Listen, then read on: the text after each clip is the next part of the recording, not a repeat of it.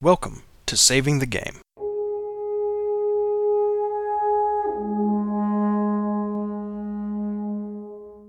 This is episode 90, the First Council of Nicaea, recorded Thursday, July 7th of 2016, with your hosts, Grant and Peter.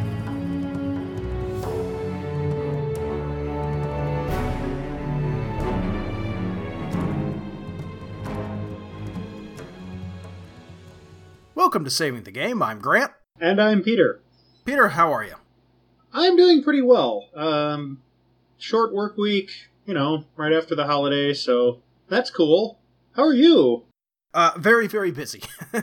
By the time this episode drops, I'll have gone and come back from family vacation, and we're recording this episode the week right after the 4th of July, so it's been a short work week, which has been the busiest work week of the year so far. In terms of support tasks and trying to get 2 major product releases out the door this week and trying to prepare for this outline and pack for vacation and all this other stuff. The theme song of your life has been a combination of Flight of the Bumblebee and Yakety Sax played backwards and at double speed? No, it's just been under pressure constantly.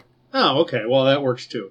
Oh, it's a great song. It's a fantastic song. When I am under pressure because it helps. Go figure. Okay, let's get into tonight's topic, or at least tell everyone what we're talking about, which is the First Council of Nicaea.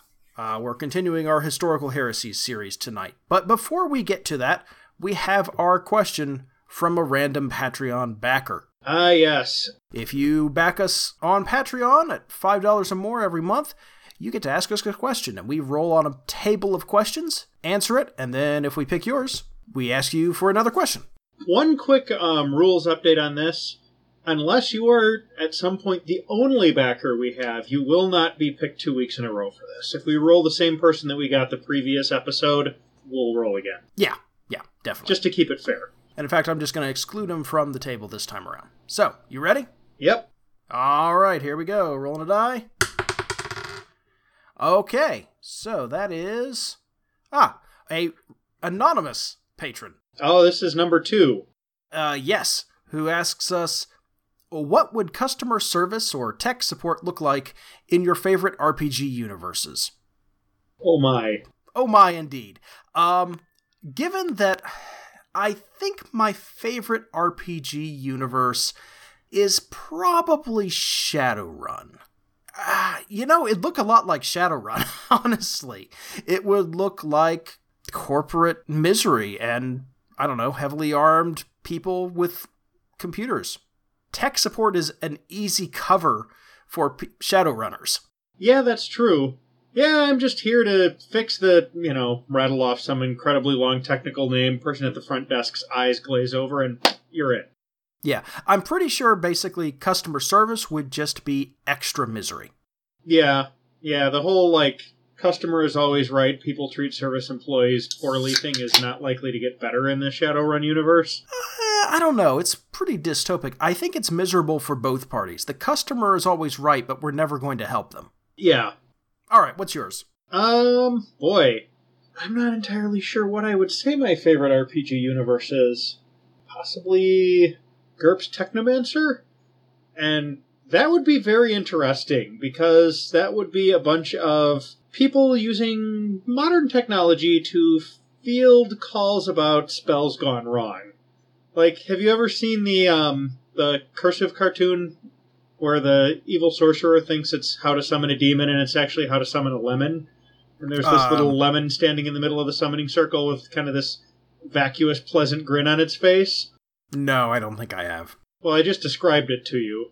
I can see it clearly in my mind's eye. Yeah. I think it would probably look a lot like that. Okay. Why did this spell do something completely different than I was expecting it to, and somebody is trying to look something up in a huge magical database? You sure it wouldn't be, your computer's on the fritz, put it in the middle of this carefully drawn magical circle? Well, that would be the tech support part of things. Fair enough. That would be like, what they would do if you took your computer in to be fixed at a computer repair shop or, the Geek Squad or wherever else you would, as an end user, take a personal computer to be fixed. Right. The customer service would be the whole phone support with spell books and magical databases thing. Fair enough. You know, a lot of places, especially big companies, automatically monitor their social media feeds and turn mentions into tickets. Yeah. I can imagine something like that in a Technomancer game where it's, oh, somebody mentioned us on social media. Quick, cast a spell at them. Yeah. The person's like walking around and is like, I said something nice about this company on social media and I'm feeling stronger than usual. Why did they cast increased strength on me over the internet? This is weird. There you go. And in Shadowrun, it's just Fireball. Yeah. Compliment, insult, general query, Fireball. Pretty much. All right, so I think that handles that question. Actually, hang on. Okay. That reminds me of the, you know those robocalls that you get, or, you know, telemarketing back in the day? What's this back in the day? Well, robocalls now, telemarketing back in the day. Yeah. Dinner time with the landline. I always wanted to invent the teleflashbang, where you just push a button and a flashbang would show up in the call center. In Shadowrun universe, that's a reality. That was a reality in our mage universe. I'm sure it was. You had magic. I'm pretty sure that's like one of the first things anybody who has a system where you make spells on the fly, I'm pretty sure that's one of the things they come up with, like Torment right away. telemarketers. Or just, you know, someone's communicating at me one way through a phone, television, radio, something like that. Something that fires back the other way. Yeah. It's pretty much always present. Well, you know, it's a universal human desire. Yeah, tell me about it. Okay, well, that's a question from our random anonymous patron. He knows who he is, and he knows that he needs to send us another question. So, we're looking forward to receiving that. And again, if you want to hear your question read on the air, back us on Patreon, and we'll add you to the list once we get your question. All right, so let's get our scripture out and then get into this very, very heavy topic. Yes, let's do that. You want to take tell you what, let me take Isaiah here. Okay. So this is Isaiah 40, verse 12. Who has measured the waters in the hollow of his hand, or with the breadth of his hand marked off the heavens? Who has held the dust of the earth in a basket, or weighed the mountains on the scales and the hills in a balance? And this is John 1, 1 through 5. In the beginning was the Word, and the Word was with God, and the Word was God. He was with God in the beginning. Through him all things were made. Without him nothing was made that has been made. In him was life, and that life was the light of all mankind. The light shines in the darkness, and the darkness has not overcome it. So our topic tonight is continuation of our historical heresy series, and we're talking about the First Council of Nicaea, which is not heretical, but rather a major event in this whole saga of Arianism, and it touches on two different types of heresies, and we're going to talk about those as we go. But let's recap real quick. By 320 AD, there's a schism in the church over teachings championed by, if not quite originating from, as we talked about in our last episode, Arius of Alexandria. Arianism, as this heterodox tradition came to be called, insisted on the monadic nature of God the Father, not really wanting to allow any mystery into the nature of God, not wanting to allow multiple persons. It's also dealing with questions of, is the Son and the Father of the same substance, that sort of thing. And so they derive ideas that the Son, who became Christ, was a separate entity, begotten/created by the Father, and the Son was the first thing created before the rest of creation, but definitely beginning at a point in time, unlike the eternal and unbegotten Father. This thus made the Father superior to the Son, and it was through the Son that the rest of creation was made. That very briefly summarizes the teachings we talked about in our last episode. So if you are just joining us, back up one and listen to episode 89. You'll kind of need that. If you are just joining us and you do not want to back up and listen to it, it is important to realize that while this sounds like the Nazi belief in the master race, it is spelled differently and is a completely different thing. Yes, this is Arianism. As opposed to Aryan-ism. Right, and this is a Christological problem. What is the nature of Christ? So by 320, things are kind of just getting out of hand. The church is riven by this schism. In 320 or 321 AD, Saint Alexander, Bishop of Alexandria in Egypt, calls a council of more than 100 other presbyters from Egypt and Libya, and they declare Arius and his teachings anathema. Arius is driven from Alexandria shortly thereafter, ending up in Nicomedia. But his teachings don't really stay there. They have spread across the Roman Empire and beyond. There's tremendous discord in the church at this time, and it's not all related to Arius.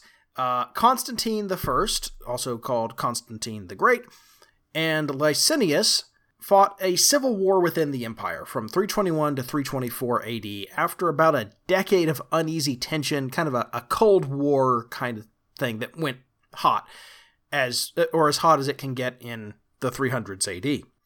Licinius is worth reading up on, by the way. He's a man born to a peasant family, a childhood friend of the man who would become Emperor Galerius I, and a man who eventually rises to take the title Augustus of the West, as well as a ruler of the Balkans and a few other eastern parts of the Roman Empire. Constantine and Licinius together issued the Edict of Milan in 313 AD. May not have been a formal edict so much as an agreement. It granted Christianity official recognition within the Roman Empire, though not the status of state religion, which would come later under Constantine.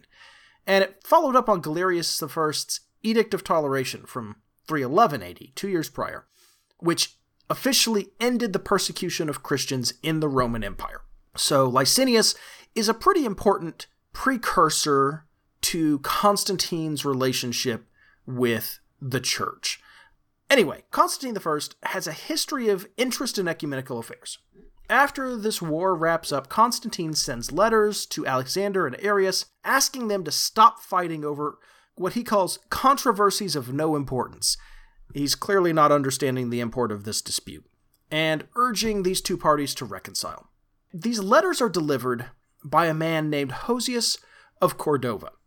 We need to talk about Hosius, also called Osius or Ossius. He was born in 256 AD. He died in either 358 or 359 AD. Over 100 years old. Gee. Yeah. That is amazing for that far back. Well, and it's more amazing when you realize everything this man went through. He was the Bishop of Cordova, better known today as Cordoba, in the Andalusia region of Spain. Hosius narrowly escapes martyrdom under Maximian, and he's a major figure at the provincial Synod of Elvira in 300 or 301 AD, history's not quite sure, which produced a set of extremely severe canons dealing with a number of issues, local and general. The word canon is going to come up again, so let's talk about that real quick. Canon law is the body of ecclesiastical law and regulation that defines the government of a church and its members. It applies internally. The rules for the clergy, the rules for members of the church. Canons are the individual rules that make up canon law. This would be like statutes in a nation's laws. Yeah. They are individual statutes. They're individual rulings on particular questions as well. And that's kind of the way that we should approach it. Because originally, canons were produced by these church councils, and those in attendance and who respected the authority of that council adopted those canons for their own congregations. You can think of it as religious common law. Somebody makes a ruling, and if you respect the person or agree that they are, above you, and you respect this council, you adopt those. So you kind of have a series of these canons, but the church pretty quickly consolidated them. But it was entirely possible that these local councils would produce their own canons for their own local governance. The Synod of Elvira, and probably Hosius himself, appears to have had Novatianist leanings. Novatianism was a heresy following a man named Novatian who opposed the readmission of Christians who had not maintained their confession of faith under persecution or threat of persecution back into the church. Basically, he did not want to admit them back into communion. Kind of an ironic position for a religion based on forgiveness. Well, yes, and you'll note that the vast majority of bishops, after this long period of Christian persecution under various different Roman emperors, especially Diocletian, they all pretty much accepted these lapsed Christians back into communion with the church. But Novatian and his followers did not, and this was a very common heresy. It's going to come up a couple more times just in this episode, okay? But it was declared a heresy because Novatian and his followers refused to submit to the authority of the Bishop of Rome over this question, splitting away from the Roman Church and Roman hierarchy. The important takeaway from this is Hosius' strictness, because we're going to see that strictness echoed in the Council of Nicaea. 313 AD. The historical record shows that Hosius has become a close advisor of Constantine I and is Constantine's go-to advisor for religious questions, especially issues relating to Christianity. We have no record of how or why this happened. There's just nothing written about it. It's just a known thing, huh? Well, we know that in 313 AD, he's present at some particular events as that person. He's filling that role. We don't know how he goes from 300 AD, Synod of Elvira, where he's, the second person listed, so he's important. He's the bishop of Cordoba. But we don't know how in 13 years he's the personal religious advisor to Constantine I. Which is a shame. I'll bet that's a fascinating story. It probably is. In particular, and again very relevant to our discussion, Hosius advises Constantine on how to deal with the Donatists, another schismatic sect, again relating to receiving into communion lapsed Christians. And in 323-324, Hosius delivers Constantine's letters to Arius and Alexander. We don't know anything about that mission, but it clearly didn't calm things down and probably couldn't have done so. So as a result, Constantine, apparently at Hosius' recommendation, calls for an ecumenical council to meet in Nicaea in the Eastertide of 325, addressing the Arian question and some other matters relating to the church. Eastertide, by the way, another fancy word for the Easter season. Constantine sends a letter inviting every one of the 1,800-plus bishops of the Christian faith within the Roman Empire to attend the council. That's a lot of people. Yeah. Even by today's standards, that's a lot of people. Back then, that was an insane amount of people. That's a lot of people to personally invite, isn't it? Yes, it is. Nicaea was easily accessible to most of the empire, and so it was a good place to have this kind of council. In particular, the parts of the empire most readily controlled by Constantine, and which had the highest density of bishops, could easily get to Nicaea. Just by way of analogy, folks, if this were to be set in the modern United States, this would be like setting it in Chicago. There's a major airline hub here. It's centrally located. It's very easy to get to. I would actually say it's more like setting it in Virginia. Okay. Because it's easily accessed by, or maybe even New York, because it's where all the power brokers are and where all the traffic can come to. Okay. Right? That might be a little better. Chicago's a good analogy, but the proximity to power is also important. Clearly you don't live in this state, but okay. Yeah, no, the point is well taken. Right, national power, right? Yeah, Virginia, Maryland, or like you said, New York. Yeah, something like DC that. DC in particular would fit, but... Yeah, well, DC is the capital, right? That's Rome in our analogy. I don't know, maybe like Philadelphia? Something like that. Anyway, delegates come in from everywhere in the empire, including as far away as Britain. And remember, Nicaea is in modern-day Turkey. Most of these delegates were Greek. Several were actually from outside the Roman Empire, notably Persia, but also elsewhere. So it wasn't just Romans who came to this, which is kind of neat. Yeah, this would be like, inviting everybody in the United States and having the Canadians, Australians, and South Koreans show up as well. Yeah. Now, each delegate was permitted to bring 2 priests and 3 acolytes as attendants. And each party was permitted free travel through the empire to and from Nicaea. Lodging and travel assistance were provided as well. Lodging was completely free for the party. And all delegates were provided for, apparently pretty sumptuously, during the entire council. That was Yeah. Well, I mean, it's an imperial event, right? Still, I'm just thinking about the logistics of that. I mean, okay, you've got an ancient city. 1,800 times 6 is what? 5,400? No. It would be 10,000 something, yeah, right? Well, obviously... 5,400 would be times 3, so... 1,800 bishops aren't attending with all of their attendants, right? And in fact, it's a much smaller number that does attend. Traditionally, the count is 318 bishops.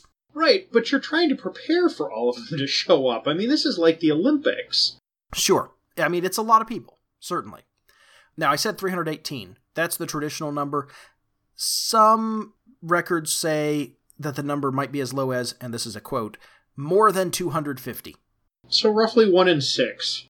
Yeah, about that. Still pretty good. Yeah. Now, the traditional number of 318 suggests that there were more than 1,800 people if you count all the, various assistants and attendants. 1,800 people involved in this council. And that's not counting imperial servants, helpers of the host church, etc. Eusebius describes an innumerable host of accompanying priests, acolytes, and deacons. It's a lot of people. It's a big gathering for this time. Now, the best guess for when informal discussions began is May 20th, 325. And I say informal discussions because there's a lot, when you have all these people there, they're going to start talking. And some people arrive before others. Constantine himself arrives June 14th, and formal sessions begin. Now, these sessions were held in the principal church of Nicaea and in the central hall of the imperial palace there, because, of course, you need big spaces to hold that many people. And the council was opened by Constantine himself. And this is a quote from the 1917 Catholic Encyclopedia describing the entry of the emperor, opening the council. All right? And I want you to think about the impression this made. The emperor waited until all the bishops had taken their seats before making his entry. He was clad in gold and covered with precious stones in the fashion of an oriental sovereign. A chair of gold had been made ready for him, and when he had taken his place, the bishops seated themselves.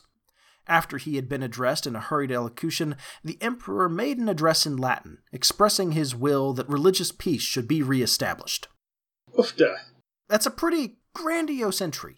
Now, yeah. Constantine opens the council as honorary president. He assists in subsequent sessions because he is genuinely interested in this question. Religion and Christianity in particular seems to be something he's really genuinely interested in, not just as a political thing, but as a genuine belief, and he's genuinely interested in the theology being debated here. Yeah, one definitely cannot say that Constantine was insincere. Right. The ecclesiastical leaders of the council definitely directed the discussion. But what's interesting is that Hosius of Cordoba was the president of the council. So you have the emperor's right-hand man leading the discussion while the emperor sits back and just says, "Oh, I'm just watching and listening. Don't mind me," in full view of everyone seated in splendor. Hosius here is assisted by legates from Pope Sylvester I, Saint Sylvester, as he's now known. The Pope, of course, is the Bishop of Rome, and Constantine definitely at least involved Sylvester in the council in some way, although it's very debatable how much Sylvester was actually involved in the council for various different reasons. There are a lot of other major players and voices at this council. I can't list them all and explain why they are all important, because we don't have that kind of time. This would require like a Dan Carlin's Hardcore History style treatment if we were going to do that. Yeah, like a 6-hour podcast, yes. Yep. But a few names to note. First, Arius of Alexandria. He's there in person. He's presenting his beliefs, defending his views throughout the council, or at least the first several days of the council before a decision is reached about him. The 3 patriarchs of the church, bishops in particularly important cities who are raised above others. Patriarch is an official role, like right under Pope. It's not quite cardinal at this time. They don't really have cardinals, but it's a very important bishop. These are Saint Alexander of Alexandria, who you remember had convened a council in Alexandria and declared Arius and his teachings anathema. Important to note, too, that one of Alexander's attendants was Saint Athanasius, who would spend most of his life battling Arianism and earn himself the title in his lifetime, Father of Orthodoxy. Athanasius is one of the major defenders of the Orthodox faith. The other 2 patriarchs are Eustathius of Antioch and Macarius of Jerusalem.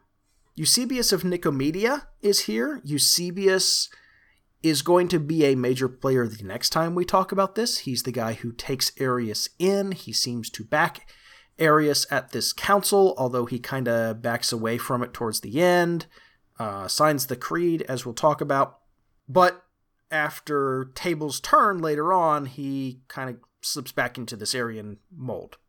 And then there's Eusebius of Caesarea, who's one of the major historians of this meeting and is often called the first church historian due to his notes on the council.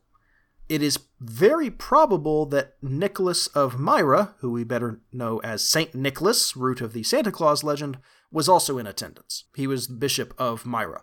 There are dozens of other relevant names. If you go and look at them up on Wikipedia, if you look up the First Council of Nicaea, look at those names. Every one of them is hyperlinked. Every one of them is interesting. So let's talk about the business of the council. First and foremost, Arianism.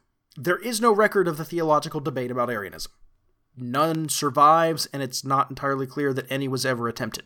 This is not a time when people are going to be taking stenographic notes. Right. Sources only say that daily sessions were held, and that Arius was often summoned to those sessions. His opinions were seriously discussed, and arguments for and against his positions carefully considered. By some accounts, many bishops were originally in favor of something akin to Arianism. But between Hosius's role as president to kind of lead the debate, the presence of the emperor, who was very anti-Arian, politicking to some degree. And not only anti-Arian, but very imposing. I mean, that entrance is just like, I am here. Right, and of course that continues through the debate. Right. But there is honest debate about these issues, and, sources say that when Arius' teachings were read, many of the bishops who kind of had been leaning that way turned against him because they didn't want to go as far as him. Then there's the Meletian Schism. Meletius of Lycopolis was the bishop of Lycopolis, and he split from Rome and most everyone else on, again, this question of bringing lapsed Christians back into the church after they had renounced their faith under persecution. Man, these old school people were harsh. Well, these schismatics were. That's the key thing. These people who'd made their name on this question, most of the other bishops and the general opinion of the church was not. And that's why these were considered heterodox beliefs. Right. Everybody else was like, dude, you are harsh. Stop. Right. Another question brought up before the council and debated at the council was the date of the celebration of Easter. And then there were various matters of church discipline. So let's talk about the results. All right. Arius. After 5-6 days of debate and discussion, he is exiled to Illyria, and Constantine issues an edict banning Arianism. And this is his edict, or at least part of it. If any writing composed by Arius should be found, it should be handed over to the flames, so that not only will the wickedness of his teaching be obliterated, but nothing will be left even to remind anyone of him. And I hereby make a public order that if someone should be discovered to have hidden the writing composed by Arius, and not to have immediately brought it forward and destroyed it by fire, his penalty shall be death. As soon as he is discovered in this offense, he shall be submitted for capital punishment. Not a lot of wiggle room in that one. No. And, in fact, Constantine issues an edict basically saying if anybody supports Arius, you're exiled with him. Do we have any sense of how many people got executed under this? We're going to talk about that later. Okay. But as for exile, only 2 bishops of these 318 back Arius in the end. Gee, I can't imagine why, regardless of what you actually felt with something like that hanging over your head. And that's one of the things that modern scholars kind of hold up and say, a lot of people may have been leaning towards Arianism, or at least more than actually signed it, but the presence of the emperor and kind of the way it was structured made it very difficult for these church fathers to back Arianism in any real way. Having said that, Arius is definitely in the minority even from the get-go.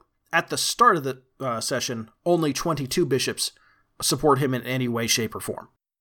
Which is less than 10% no matter which count you use. Right. Now, what comes out of this, and this is really the thing that I think we are most familiar with, aside from a general affirmation of the Trinity, is a specific affirmation of the Trinity known today as the Nicene Creed. And this was issued on June 19th. So, remember, it started on the 14th. This is issued on the 19th. The Nicene Creed is the most ecumenical of creeds. It's affirmed by the Roman Catholic Church, the Eastern Orthodox Church, most Protestant churches. It's very widely accepted and affirmed. Yeah. Modern scholarship believes this creed is mostly derived from the Baptismal Creed of Jerusalem. Some of you might remember that when we first started this historical heresy series, we talked about creeds as a sort of identifying statement for a church, right? When you are baptized, many churches, because there were so many differences in belief in the very early church, had creeds that said, okay, look, this is a statement that we want you to say and affirm so that we all are believing the same thing within this church. And the Nicene Creed becomes the first creed for the whole church under the authority of Rome. And again, it's drawn from that Baptismal Creed of Jerusalem. As formulated in 325, translated into English from Greek, it reads like this.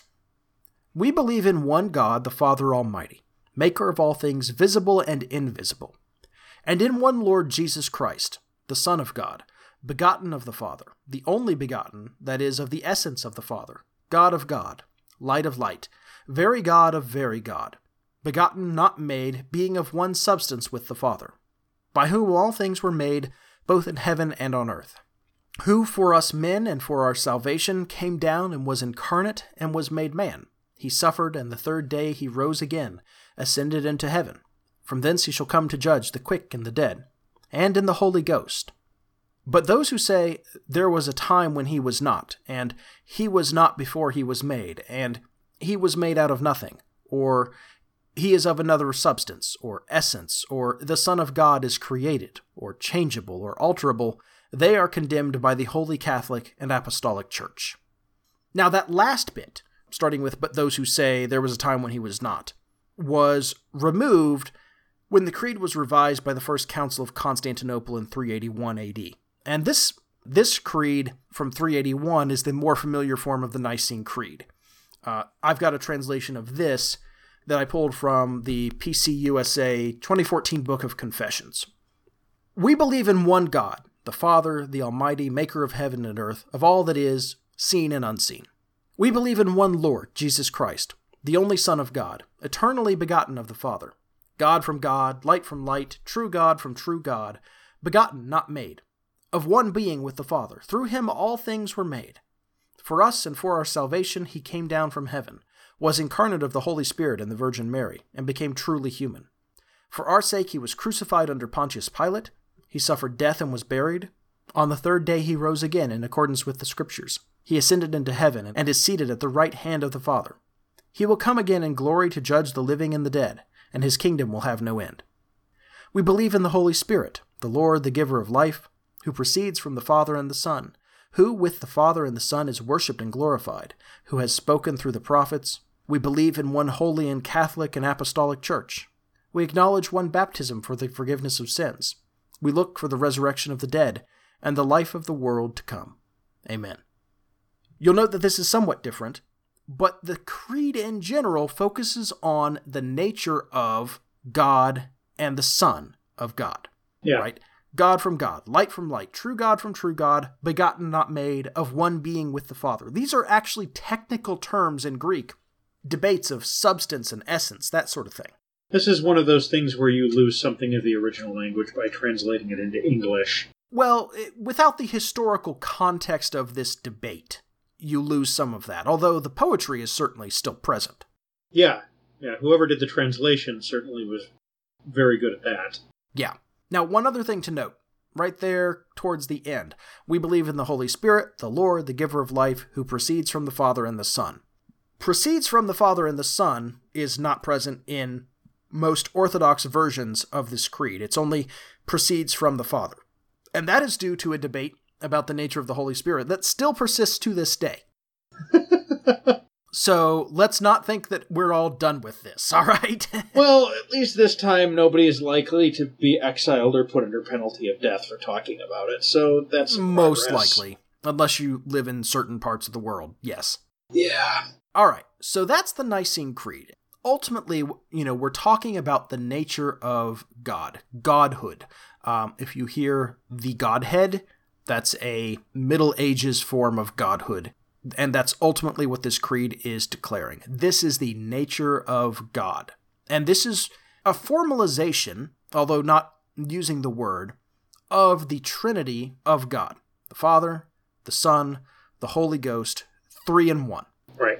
And it is a mystery. The Orthodox Church focuses a little more on the unified mystery of God. Western churches tend to focus a little more on the 3 separate parts. But we all take a Trinitarian view of God and believe that that is the nature of God. Yeah. So, some other business that was attended to. The Meletians. You remember them. The council actually tried to reconcile with Meletius and his schismatic Church of the Martyrs. They wrote him a letter basically saying, look, you can stay bishop, just stop appointing other bishops in other places. Well, this was rejected, and the Meletians remained a separate sect until the 5th century, backing the Arians in their controversy, which we'll talk about next time. Or, well, next time we do a Historical Heresies episode, whenever that may be. The last thing that comes out of this, you remember I said that there were various questions about church discipline. Right. Well, those produce what are called the 20 canons. Remember we talked about canons, and I said it was important? Well, this is where they come in. Let's go over these canons real quick, because the variety is pretty interesting.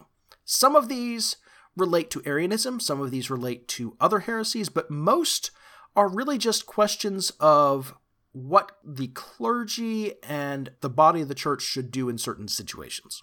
Canon 1, on the admission or support or expulsion of clerics mutilated by choice or by violence. Okay, stop right there for a second. Is this about circumcision? No, it's about persecution and self-mutilation. That would be the by violence. Right, and self-mutilation, right? Okay, so things like flagellation and stuff? Things like that. It is traditionally believed that a number of the bishops who came to the Council of Nicaea had serious scarring on their faces from torture under Diocletian, Maximian, and other Roman emperors who persecuted the church. And so they wore their arguments against Arius on their faces, as one author described it. Okay. That's kind of what they're talking about. But also, what happens if somebody is badly injured? Things like that. Canon 2. Rules to be observed for ordination. The avoidance of undue haste. The deposition of those guilty of a grave fault. Fair enough. Yeah.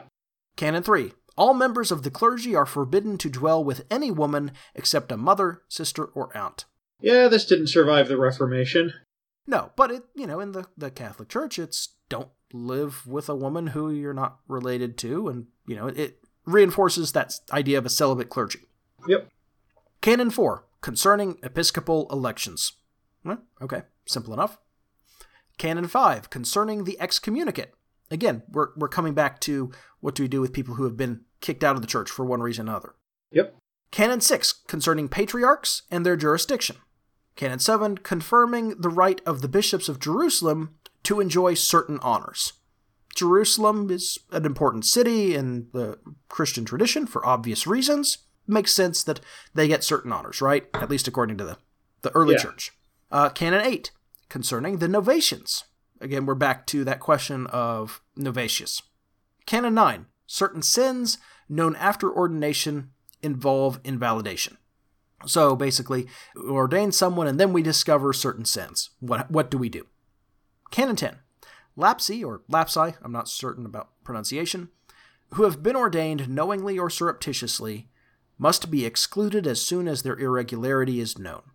Lapsi, again, pronunciation, is a term for those who have lapsed, in particular under persecution, but basically lapsed Christians. Okay. Canon 11, penance to be imposed on apostates of the persecution of Licinius. So again, Licinius, at war with Constantine, persecuted Christians. That same question of what do people who left the church or refused to confess their faith under persecution or threat of persecution, what do we do with them? And this is a penance imposed on them so that they would be readmitted. Canon 12, penance to be imposed on those who upheld Licinius in his war on the Christians. Similar sort of question. I'll bet that was a little heavier. Well, probably. Canon 13, indulgence to be granted to excommunicated persons in danger of death. Canon 14, penance to be imposed on catechumens who had weakened under persecution. Again, that same issue. Canon 15. Bishops, priests, and deacons are not to pass from one church to another. Canon 16. All clerics are forbidden to leave their church. Formal prohibition for bishops to ordain for their diocese a cleric belonging to another diocese. This essentially was kind of an issue of poaching. Yeah, I was going to say, was there a lot of clergy poaching going on in those days? There was, but it also comes back to this Christological debate because people would kind of find other places where they could get ordained and that sort of thing. There was some back and forth on that front. But ultimately it's, hey, don't poach in each other's territory. Canon 17, clerics are forbidden to lend at interest. Okay? Canon 18.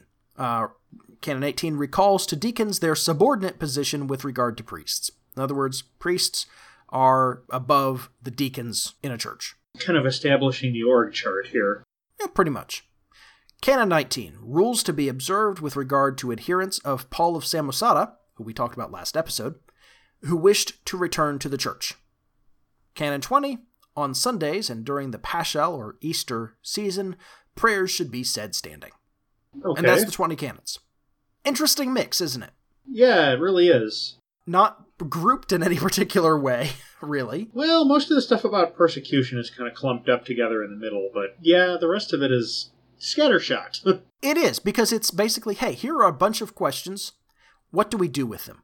Well, and it's interesting, it seems like they came with, like, two big agendas. Like, we've got this heterodox belief system that we need to figure out what to do with, and we've got all these people that were horribly persecuted. Some of them are in this room. We need to deal with these things, and it seems like then they were like, while we're all here in one place, maybe we should deal with some of this stuff that's kind of been causing problems too. Yeah, that's a lot of it is. So, does anyone have anything else? And you ever been in a meeting that goes on for like... Yeah, hands just go up everywhere. 30 minutes extra because, I got this one little thing. It's sort of like that, but writ large and becoming canon law. Hey, at least everybody had nice accommodations. The other thing that happened, of course, was decisions on Easter. It was not especially specific, but it was decided that Easter should be separated from the Jewish calendar, so not adhering to the date of Passover anymore. If you've ever wondered, by the way, the Bible clearly says that Jesus was arrested on Passover and brought to the cross the next day. Why don't we celebrate Easter right after Passover? Well, this is why. It was separated from the Jewish calendar, and it was decided that Easter should be celebrated uniformly, worldwide, by the church. Which is something that does persist to this day, at least mostly. I think the Orthodox have a different date, don't they? They do, and several other churches also do. It's okay, complicated. So in the Western world, this mostly applies today. Right, the biggest split is Eastern and Western. Yeah. Interestingly, there has been an ongoing process to try and reconcile that, and supposedly the Pope has made some progress on that with at least some patriarchs of the Orthodox churches, so hey, maybe we're finally getting that sorted out. If it's going to get sorted out, I have a feeling that the current Pope is the one to do it. So. Yeah, it only took 1,700 years, right? Oh, yeah. Yeah, it's not overdue or anything. Well, let's be honest, that's not a lot of time in church years. No. So I said that debate on Arius and Arianism ended June 19th. By August, these other matters are resolved, and on August 25th, 325 AD, the council is officially concluded and sessions end. So everything's solved, right? Oh, no. No. There's about 100 years of schism, debate, exile, excommunication, factionalism, heresy, and more coming up for us to talk about later. But that's the Council of Nicaea. But hey, at least good news. We've got good material for the podcast based on all of this suffering and debate and craziness. Yes, we do. All of that having been said, let's stop here in our history lesson and talk about gaming ideas that can come out of the Council of Nicaea and everything that kind of led up to it. First thing that comes to mind for me is this idea of what do we do with lapsed believers who denied their faith when it was inconvenient? Okay. It's kind of on the nose, right? This is not an allegorical question. This is, hey, here's this question just in a different setting. Yeah, this isn't so much a simile as a metaphor. It's pretty much just Mad Lib. But it is still a valid question in those settings, assuming it's not a setting where, it's pantheism so animist that there's nothing to deny. If you've got a faith that requires affirmation and confession, whatever that is, then what do you do with people who denied it under duress? Yeah. Like you said, if you've got heavy-duty animism that's kind of so true that if you deny the fox spirit is there, it will bite you in the ankle, this doesn't really work. It's not so much something we have to be creative about as a really good question to bring up in-game. Yeah, to use a specific example, because I'm thinking about D&D because we're going to be doing that soon, and the Eberron setting, this would probably be a legitimate concern for the Church of the Silver Flame. Yes, and possibly also the host. Sovereign Host. Yeah. Yes. And honestly, maybe even the Blood of Vol. Yeah, could be. Should there be some consequence, or has this been enough of a consequence? Yeah. Can we forgive that and move forward? Obviously, the big gaming opportunity here is a Grand Ecumenical Council. Oh, yeah. All right, so the obvious one is there's a huge event in town. How does the town react? And think about, to use a very gaming-specific example, the entire city of Indianapolis basically gets turned on its head every year when Gen Con comes to town. Well, imagine if instead of it being a gaming convention, it was a massive ecumenical council. So you've got all of this clergy wandering around in a fantasy setting. Some of them, perhaps all of them, may have all of this magical power in addition to all of their clerical authority. You could have, depending on the specific setting, you could have anything from just long lines everywhere, all the lodging taken up, and that sort of thing, to people slinging lightning bolts and stuff at each other in the street as debate, quote unquote, spills out from the council hall when somebody says, let's take this outside. I mean, if it's the clergy of the Storm God that are debating, the weather could get a little nasty in town for a while. Yeah, it definitely could. And of course, imagine if this council, instead of being a 3-4 day convention, lasts 2 or 3 months. Like the Council of Nicaea did, yeah. Yeah.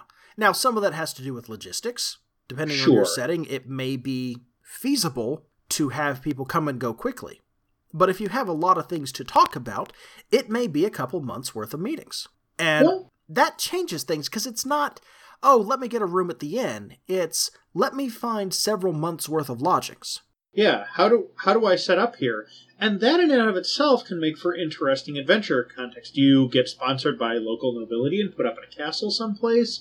Do you have to depend on the generosity of the faithful and you're carrying your belongings on your back and sleeping in a different house every night? Yeah. Something in between? Is there a major political figure like Constantine putting everybody up, but you take those lodgings and know that you might not have as much privacy as you'd like?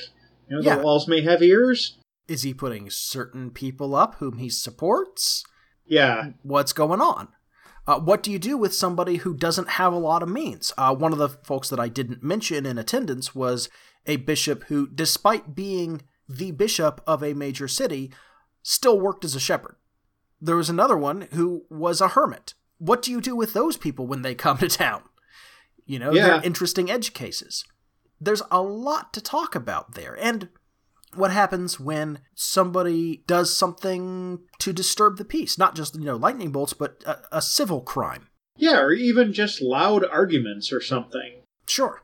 It's a big event. I mean, you can just let your imagination run wild, but just the logistics are massive. You probably don't have to worry about wandering monsters approaching if this is a gathering of D&D clerics.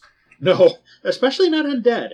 But if it's a setting where these are just legitimate religious figures, they are priests, not spellcasting warriors, well, it's very different. What do you do to protect them if something goes wrong? What happens if there's a flood and some of them, get hurt or get washed away and die? Or what happens if there's an attack on the city while this is happening? I mean, if you were some outside power and you had an army in the area, this would be an awfully tempting target. Right. Oh, look, all these important people. I could have hostages for days. Sure. What happens if and this is to take the event a little bit away from the action, the Emperor's off dealing with this cool council going on. There's a coup back in Rome. Yeah. What happens now? So it's a big opportunity for all sorts of storytelling, is what we're saying. And then there's also just kind of the general questions of the people in attendance. Who's invited? Who's required to be there? Who can't be there? What happens if somebody important is missing or goes missing? What impact do the decisions that this thing have on the faithful, on the faith's relation to other related sects? Like, if this was a Catholic thing in the modern world, what effect would it have on Protestantism? What effect would it have on Judaism, which is kind of an ancestor faith? Yeah. What kind of effects will these have on daily life and practice? I mean, the Council of Nicaea set the dates for Easter. That's a thing that affects the faithful. They celebrate this holiday at a certain time. Maybe now they're celebrating it at a different time. How do they feel about that? How do they react to that? Well, and remember, there's holding the council in the central hall of the local palace and the main church in Nicaea. Yep. Those are disruptive places to have large gatherings. Yeah. What happens to all the normal government business? What happens to all the normal religious ceremonies? And of course, we haven't talked at all about the politicking that can go on within the council. Oh, no. I mean, that's novels right there. You could write novels based just on that scenario. It would be an interesting novel, too. Yes. Some low fantasy setting with a huge, ecclesiarchal conference going. Oh, that could be. Well, David Eddings actually did that in his Sparhawk novels, the third book. Oh, yeah, I remember a little bit about that. It's been so long since I've read those. Yeah, it was a different debate, but it's a big gathering of important religious figures, all the patriarchs, to nominate a successor after the Pope, basically, dies. Yeah. As well as deal with some other questions. It's an interesting scene, and there's a lot of that politicking. Okay, hey, this particular party is throwing bribes around, and this particular party has kidnapped some of the patriarchs so that they can't vote, changing the math of votes and that sort of thing. Because nothing makes people behave like they don't believe what they say they do, like having some stakes on the line. Right, but in this case it's just, hey, we're going to keep them hidden and kidnapped until after the votes so that their votes don't count. Yeah.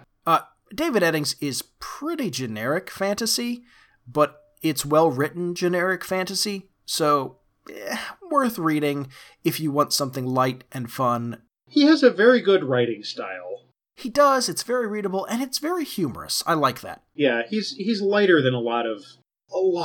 He's not George R. R. Martin. He's not Joe Abercrombie. He's not Terry Goodkind. His stuff is light and easy to read, and for the most part, I would say friendly for children over the age of about 12 or so. Yeah, definitely. I mean, once you've read a David Eddings series, you have read the plot for the other series. He's very repetitive in that sense, but that's kind of okay because he's using that same framework to hang characters on, and it's the characters that make it fun. So.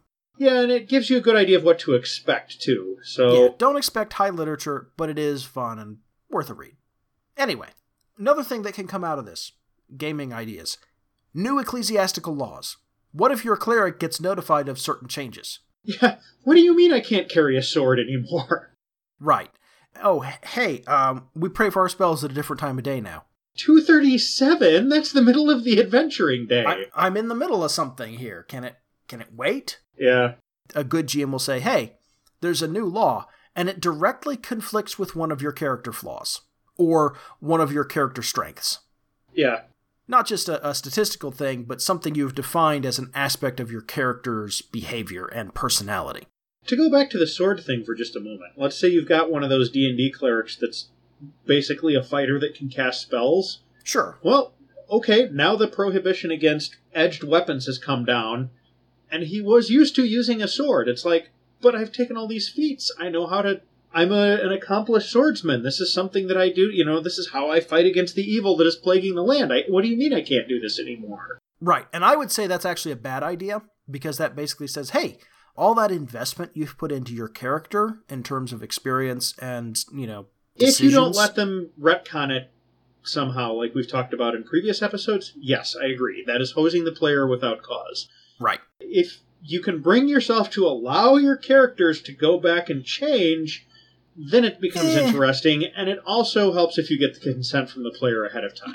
Right. It's not good to hose people without talking it over first, but that's GMing Right. 101. But I still think it is better to avoid mechanics and focus on aspects of the character that are personality-based. Yeah, definitely. But there is some room for both, I would say. Sure. You could probably get a little mileage out of Dates for Holy Days, but I think the other big takeaway is a political religious advisor like Hosius. Yes. There's a lot that you can do with a character like that who has 1 foot in the political world and 1 foot in the ecclesiarchal world. Yeah, that's a great way to describe him. And who is a well-respected clergyman. And possibly even a little feared. Sure. I mean, Hosius himself was a stern guy. Yeah, it's a good character that I think you can get a lot of mileage out of. And, somebody who lives to 100, that's just pretty cool on their own. Yeah, that's neat all by itself. I think I want to call this here. Next time we do a Historical Heresies episode, and I don't know if that's going to be the next episode or not. Probably not. We've got other stuff we want to talk about. Yeah. And at some point, we need to have our Patreon backers at a certain level vote on a topic for us. But I'm going to talk about the spread of Arianism, the post-Nicaea conflicts that arise after Constantine, because the next emperor after Constantine is an Arian. Just to make things interesting. Yeah, and we start getting mass excommunications and exiles, and everything kind of goes crazy for a while. Also, we get to talk about semi-Arianism, and that's just hilarious. So be looking forward to that. Yes. Now, if you like what we do here, whether it be a rough outline of history or crazy discussions of tech support, whatever it may be, like us on Facebook, follow us on Twitter, share us around on social media, rate and review us on iTunes and, any other platform you prefer. It just generally get the word out about us. And if you really like what we do and want to make sure that we keep doing it and do it well, consider supporting us on Patreon. You can find us at patreon.com/savingthegame.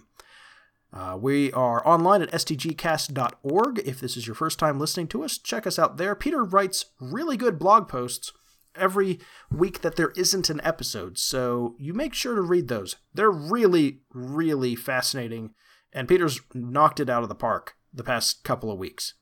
So, from all of us here at Saving the Game, have a good one. Take it easy. We'll catch you next time. See you later, folks. This podcast episode is a production of Saving the Game and may be redistributed under a Creative Commons non-commercial, non-derivative license, so long as appropriate credit is given. Our music is by Ryan Humphrey. Saving the Game is syndicated through InroadsMinistries.com, RPGPodcasts.com, Stitcher.com, and iTunes.